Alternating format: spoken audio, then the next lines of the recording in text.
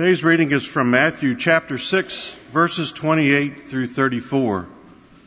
Listen to God's word. And why do you worry about clothes? See how the flowers of the field grow. They do not labor or spin. Yet I tell you that not even Solomon in all his splendor was dressed like one of these. If that is how God clothes the grass of the field, which is here today, and tomorrow is thrown into the fire, will he not much more clothe you, you of little faith? So do not worry, saying, what shall we eat? Or what shall we drink? Or what shall we wear? For the pagans run after these things, and your heavenly Father knows that you need them. But seek first his kingdom and his righteousness, and all these things will be given to you as well. Therefore, do not worry about tomorrow, for tomorrow will worry about itself. Each day has enough troubles of its own. This is the word of God for the people of God. Thanks be to God. Thank you, Jerry. Will you pray with me and for me this morning? Heavenly Father, we thank you for the love you've given us through Jesus Christ and for your Spirit at work in our lives. And we pray this morning that you would strengthen us, and that we would remember the gift you've given us through Jesus, and help us, no matter what circumstance we find ourselves in, not only to know of your love, but to trust in it. And we pray all this in the name of Jesus Christ our Lord. Amen. Have you guys ever heard of a selfie? No, never. Do you know that selfies are so part of our culture today, aren't they? I read this statistic, and everything you read on the internet is true, so I'm sure this is true. There are 93 million selfies taken every day. Now, this number may sound high, but I was thinking about it. My wife, Melissa, and I, whenever we take a selfie, it takes us about 40 or 50 to get it right. Maybe why the number's a little high. But, selfies are actually really helpful. It's something you can do on your own, and you don't need anybody to help you with it. And what's amazing to me in our culture, because we share all this on social media, selfies have kind of taken a life of their own, right? I mean, it's not just, hey, I'm going to take a picture of myself and share it. I mean, it's like we do all these things now. There are all these like types of selfies out there. For instance, there's the celebrity selfie. This selfie broke the internet. I just want to tell you. In 2014 at the Oscars, I think it was retweeted over 3 million times. So apparently if you get a lot of celebrities in your selfie, you're good to go. There's also the I'm taking a selfie somewhere really cool selfie. Like in space. So, that bucket list. Right? How do you get your iPhone up there? I just want to know. And those big gloves the astronauts wear, I'm impressed by that, so I don't know if that's real or not, but I had to share it. And my personal favorite, the adorable family selfie. I mean, come on. It's just so cute, right? And I'm just kind of hiding there in the background, but that's how it goes. But, I think selfies, like I said earlier, we all take them, maybe some of us more than others, but we take selfies, we use them. Actually, it's really helpful. I can just open up my phone right now, and we can all be in a selfie. Oh, I closed it. I can't even do it right anymore.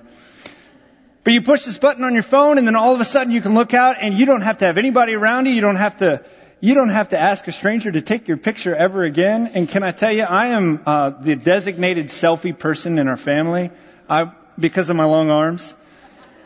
My wife, Melissa, is the youngest of 5, and we have 13 nieces and nephews and her parents. We were all together one day. I got everybody in the picture. So I'm your selfie guy. But what's great about selfies is that it helps us to stay connected. For some of us, it's a form of empowerment, right? We want to make sure that we tell everybody that, man, we're confident in who we are. So I think that selfies aren't all bad. I think that there are some good things about selfies. But let's be honest, there are some dangerous things about selfies. Would you agree? First of all, we're taking a picture of ourselves, and we can dangerously be inwardly focused. But the thing that I want to focus on today as it relates to selfies is this idea of taking the perfect selfie. Now, I said earlier that my wife and I, Melissa, I tell you, there's never the right picture, right? You're going through it and maybe you're like this. It's crazy to me how much we worry about getting the perfect selfie.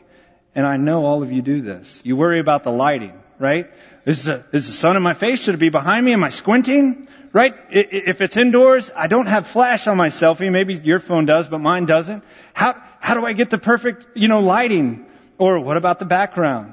Man, I'm taking a picture and there's this guy walking behind me. Can we do this again? Everybody, can we get back and do another selfie? Or, man, this background isn't really cool enough. Or, Melissa took a picture of me the other day and so focused on getting her and Liam and my head got cut off, right? So we can get so focused on trying to take the perfect selfie that we miss out and we worry about our hair. I have learned there are certain times of day to take a selfie when I'm including other people around, right? Not first thing in the morning. We worry about what we're wearing. We worry about how we look. And we want to provide this perfect picture of our outwardly appearance because, man, the world's going to see it.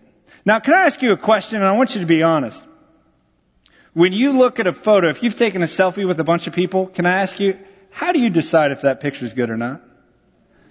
Yeah, you look at yourself. Man, y'all actually answered. I'm impressed. You look at yourself first. And so we find ourselves, the danger of the selfie is we can be self-absorbed, self-focused, and we worry about being perfect. We worry that we're enough. We worry that we have it all together. Man, I've seen families do this time and time again. We worry about having that perfect smile. I can't tell you trying to get a 2-year-old to look at the camera and then to do all that, but we want to provide this perfect moment, this perfect glimpse in time. And so even if we're all having a rough time, we might in our families just, okay, everybody, get it together. We're going to take a selfie. This is going on the internet.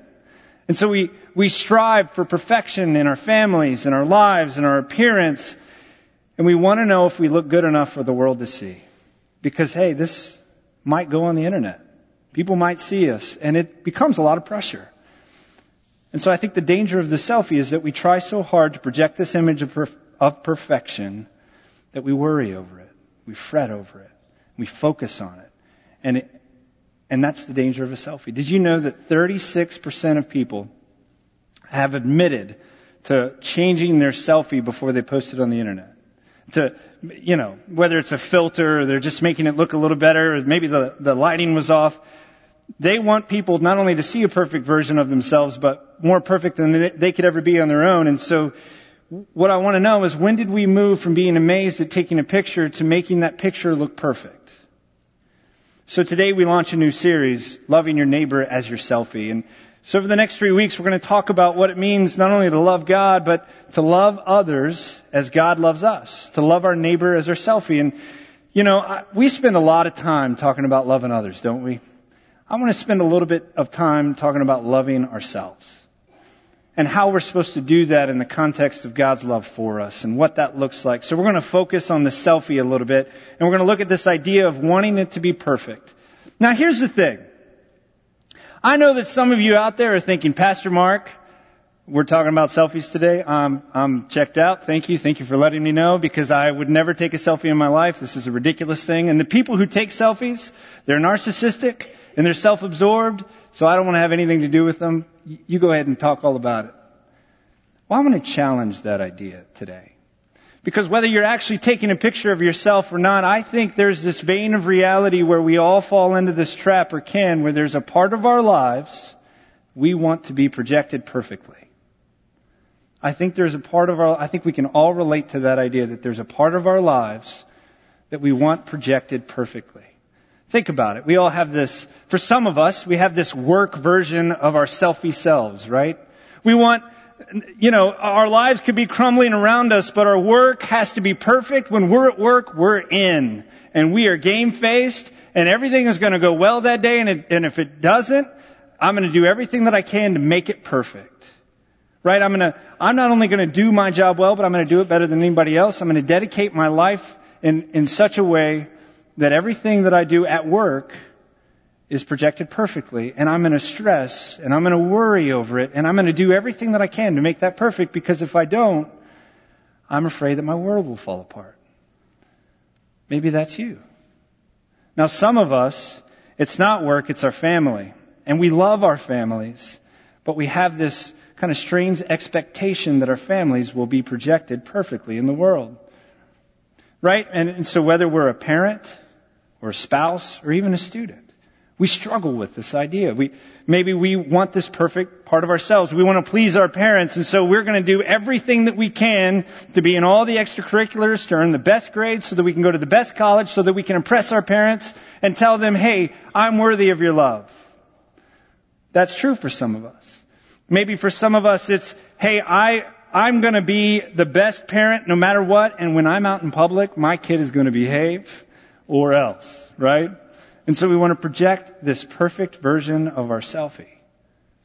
Or maybe as a spouse, man, we are going to bend over backwards. We're going to stop communicating. We're going to do everything that we can to be the best husband or wife that we possibly can be. And we're going to do it at such an expense that one day we're going to be bitter and we're going to be angry and we're going to forget why we fell in love with the person we're married to in the first place, because we were so busy trying to be perfect, we forgot how to be real. See, I think we can all relate to that idea in one way or another. And just as a side note, for those of you who your house is always perfect, I mean, come on. Your house is always perfectly clean. That selfie version of yourself, that's impressive. And for those of you who maybe your selfie version is nothing bothers you, nothing phases you, I don't believe you. Right? I know we're going to talk about anxiety and worry today as Scripture talks about it. But I just want to say that if you try to tell me you're not anxious or worried about something, I don't believe you. I love you, but I don't believe you. Can we just be honest for a minute? I just want to ask or say something honestly. Normal isn't perfection. Can I say that again? Normal isn't perfection. And you know, the truth is normal isn't normal, really. We all have this idea of what normal is, and we strive for this strange expectation and these weird ideas.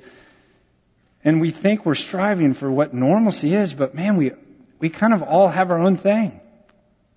And we all have this version of ourselves that we portray as a perfect reality, and it isn't.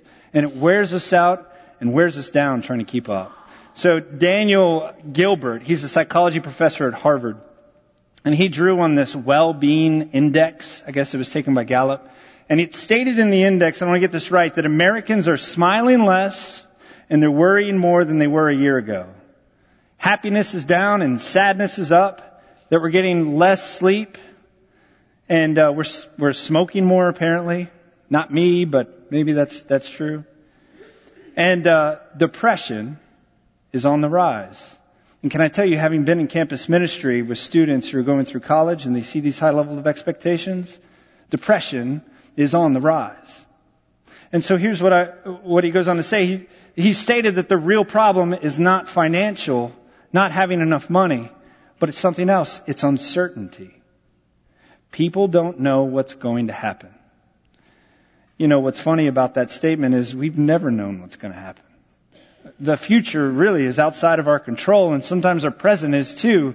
And what I want to say to you is this idea of worry and uncertainty, it's a biblical problem. Jesus talked about it. So if you have your Bibles with you, I want to invite you to turn with me to Matthew chapter 6, and we're going to be looking at verses 28 in our passage today. And I want to read what Jesus said. He said, "And why do you worry about clothes? See how the flowers of the field grow? They don't labor or spin. Yet I tell you that not even Solomon in all of his splendor was dressed like one of these. If that's how God clothes the grass of the field, which is here today and tomorrow is thrown into the fire, will He not much more clothe you, you of little faith? So don't worry, saying, what shall we eat? Or what shall we wear? Or what shall we drink?" I skipped one. And so Jesus says, don't worry. And you know, I was thinking about that, and I brought these wildflowers from home. My wife, actually, Melissa, went to go get these at the farmer's market last week. And what's funny is I thought, hey, we have wildflowers in the house. I'll bring them tomorrow and show them, because my wife loves wildflowers. And she'll tell you she would prefer a wild bouquet of flowers over a perfectly trimmed and manicured set of red roses any day. And what's beautiful about them is they're just natural in beauty, and they're so colorful. And you know what's so funny about this is last night I picked these up, and we had gone down for a conference and come back, and I said, man, I need to go get new wildflowers. These are dying, right? I don't want everybody to see these dying wildflowers. And then it hit me, wait a minute. These are beautiful the way they are, no matter what season of life they're in. And isn't that true for us? That in some fashion, some regard, we need to remember that we're like these wildflowers, that we were created beautifully by God, just as we are. We don't have to be trimmed perfectly or manicured the right way. We just need to be who God made us to be and to follow Christ in that. But, the beauty of this is that even more than the wildflowers, we were created in the image of God.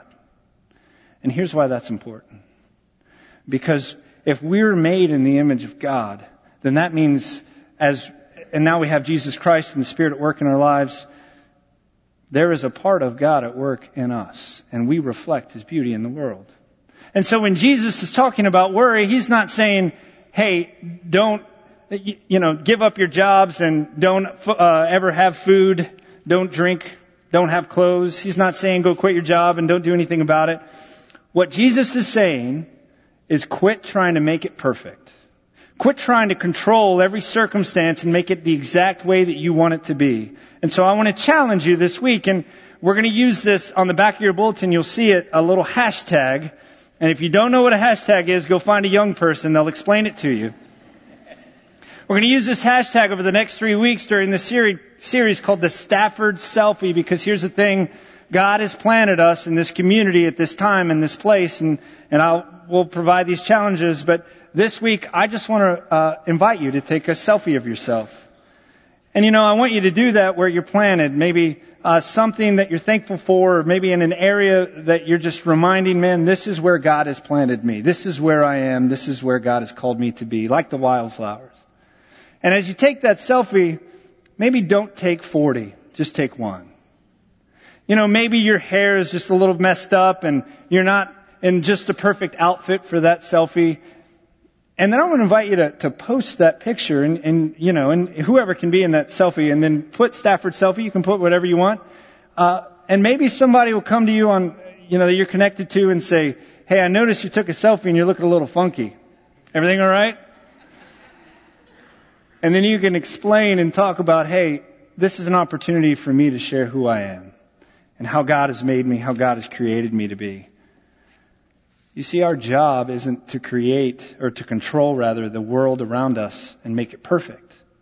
Our job is to reflect the perfect love of the one who created the world, the one who created us in His image. So Jesus goes on in verse 33 and he gives this really simple command. He says, but seek first His kingdom and His righteousness, and all these things will be given to you. Pastor Mark Miller puts it like this. We must remember we're not in the land of the living moving toward death. We're in the land of the dying moving toward life. In order to keep things in perspective, we have to focus on the land of the life, not on our circumstances, but on our eternal hope. We have to seek first the kingdom of God. Now, maybe you're like me, and I grew up in the church. I've been hearing, be firm in your identity in Christ. You are a child of God, and live into it. Seek first the kingdom of God. Does anybody know what that means? I mean, can I just get an amen? Like, okay, how do I do that, Jesus? Anyone? Thank you. I heard some amens. That was very positive. Just a rumble. So how do we do that? Well, there are two big steps that we can take to seeking God's kingdom and righteousness first. We need to know, and we need to trust. We need to know how much God loves us, and we need to put our trust in His love. And can I tell you, this comes straight from Scripture. 1 John chapter 4, verses 16 through 17. In fact, I want to invite you to read the underlined portion with me. We know how much God loves us, and we have put our trust in His love. God is love, and all who live in love live in God, and God lives in them. Thank you. And as our scripture continues, and as we live in God, our love grows more perfect.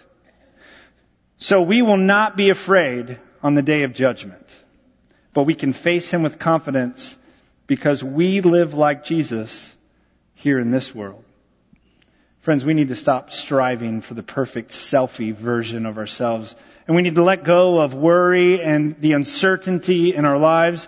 We need to get rid of fear and make room for the God living in us. Because can I tell you, the only thing we really would fear in the greater perspective is that day of judgment. And through our hope, through our knowing and our trust in Jesus Christ, we have nothing to fear, which means that our circumstances are temporary. So we need to know and we need to trust. We need to know that God loves us. And I've found this to be true in my life, and maybe it's true in your life, but no matter what circumstance I'm going through, no matter how hard life seems, if I have people around me that, man, they know the very worst part of me, and they love and support me anyway, it makes a whole heck of a difference. Have you ever experienced that? Well, can I tell you that you have a Father in heaven who loves you so much more than anybody around us could ever love us. And He's created you in His image to love, to be loved, and then fills us with His love so that we can love Him with all that we have and love others as ourselves. God loves us. And that's what we need to remember. That's what we need to know. You know, it was immediately after World War II and the Allied forces. You can imagine kind of the devastation in some of the areas, and with all the death camps that existed in Nazi Germany, kind of cleaning all that up, and all the amount of homeless children that they found. And so they would put them together in groups, and they really focused a lot on trying to do everything they could to care for their needs. And many of them were starving, close to death. I mean, maybe you've seen the pictures, and you can imagine that, they tried to do everything they could to feed these kids, to help them and to do everything for them. But what they recognized is they weren't sleeping very well. They were still very restless, and they were trying to figure it out. Okay, what can we do? Is there something we're not doing? Well, the psychologist came into these groups and realized something that he could do. He gave each child a piece of bread as they went to bed. Now, if they got hungry in the middle of the night, they could get up and ask for more food, but this piece of bread was not to be consumed. They were to hold on to it. And this slice of bread produced marvelous results because the child would go to sleep and subconsciously feeling that it would have something to eat tomorrow. That assurance gave the child a calm, peaceful rest. See, Jesus Christ is the bread of life. His sacrifice on the cross is a visible action of God's love for us. And when we know that, when we're confident in what Christ has done for us, our attention starts to shift from the concerns and the circumstances of our world, and it starts to shift to the hope of our world. That's why we come together for worship. That's why we break bread together at communion at least once a month. That's why we read our scripture so we can know, remember. That's why we're together in small groups and we support one another and we love one another. We talk about what God has done in our lives because we need to know and we need to remember what God has done and is doing and God's great love for us. It's because we need to know God's love. We need to remember. We need to remember it constantly.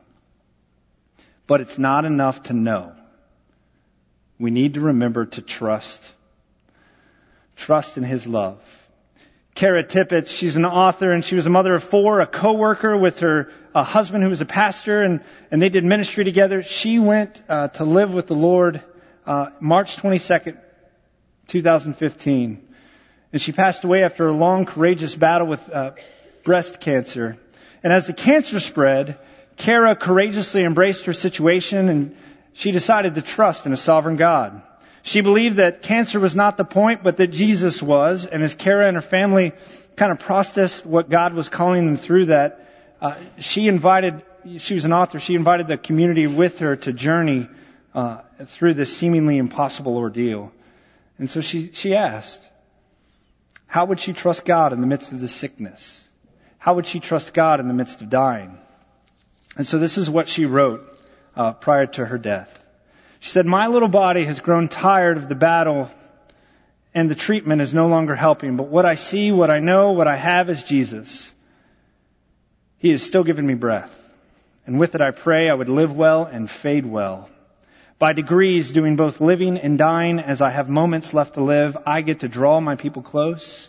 I get to kiss them and tenderly speak love over their lives. I get to pray into eternity my hopes and my fears for the moments of of my loves.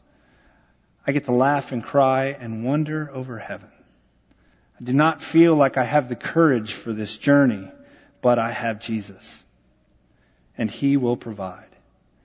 He's given me so much to be grateful for, and that gratitude, that wondering over His love will cover us all, and it will carry us in ways that we cannot comprehend. You know, the reality of life and death is that it can be scary. It's uncertain, and so it brings worry and fear. But God sent His Son, Jesus Christ, to be the bread of life, something for us to hold on to, our hope, no matter what circumstance we're going through, our assurance, to know that we will come through it on the other side in eternity with Christ, that we have nothing to fear, even at the day of judgment, because Christ is with us. We know how much God loves us. We've put our trust in His love. God is love, and all who live in love live in God, and God lives in them. And as we live in God, our love grows more perfect, so we will not be afraid on the day of judgment, but we can face Him with confidence because we live like Jesus here in this world. Friends, may we be so bold to live like Jesus here in this world, so confident in our love for God and God's love in us that we would know in God's love and trust in it. Friends, that we would be willing to follow God wherever He might lead us, and that worry, fear, and doubt would no longer consume us, but we would seek first the kingdom of God in all that we do and trust in His love and His righteousness. May the Spirit strengthen us to do that.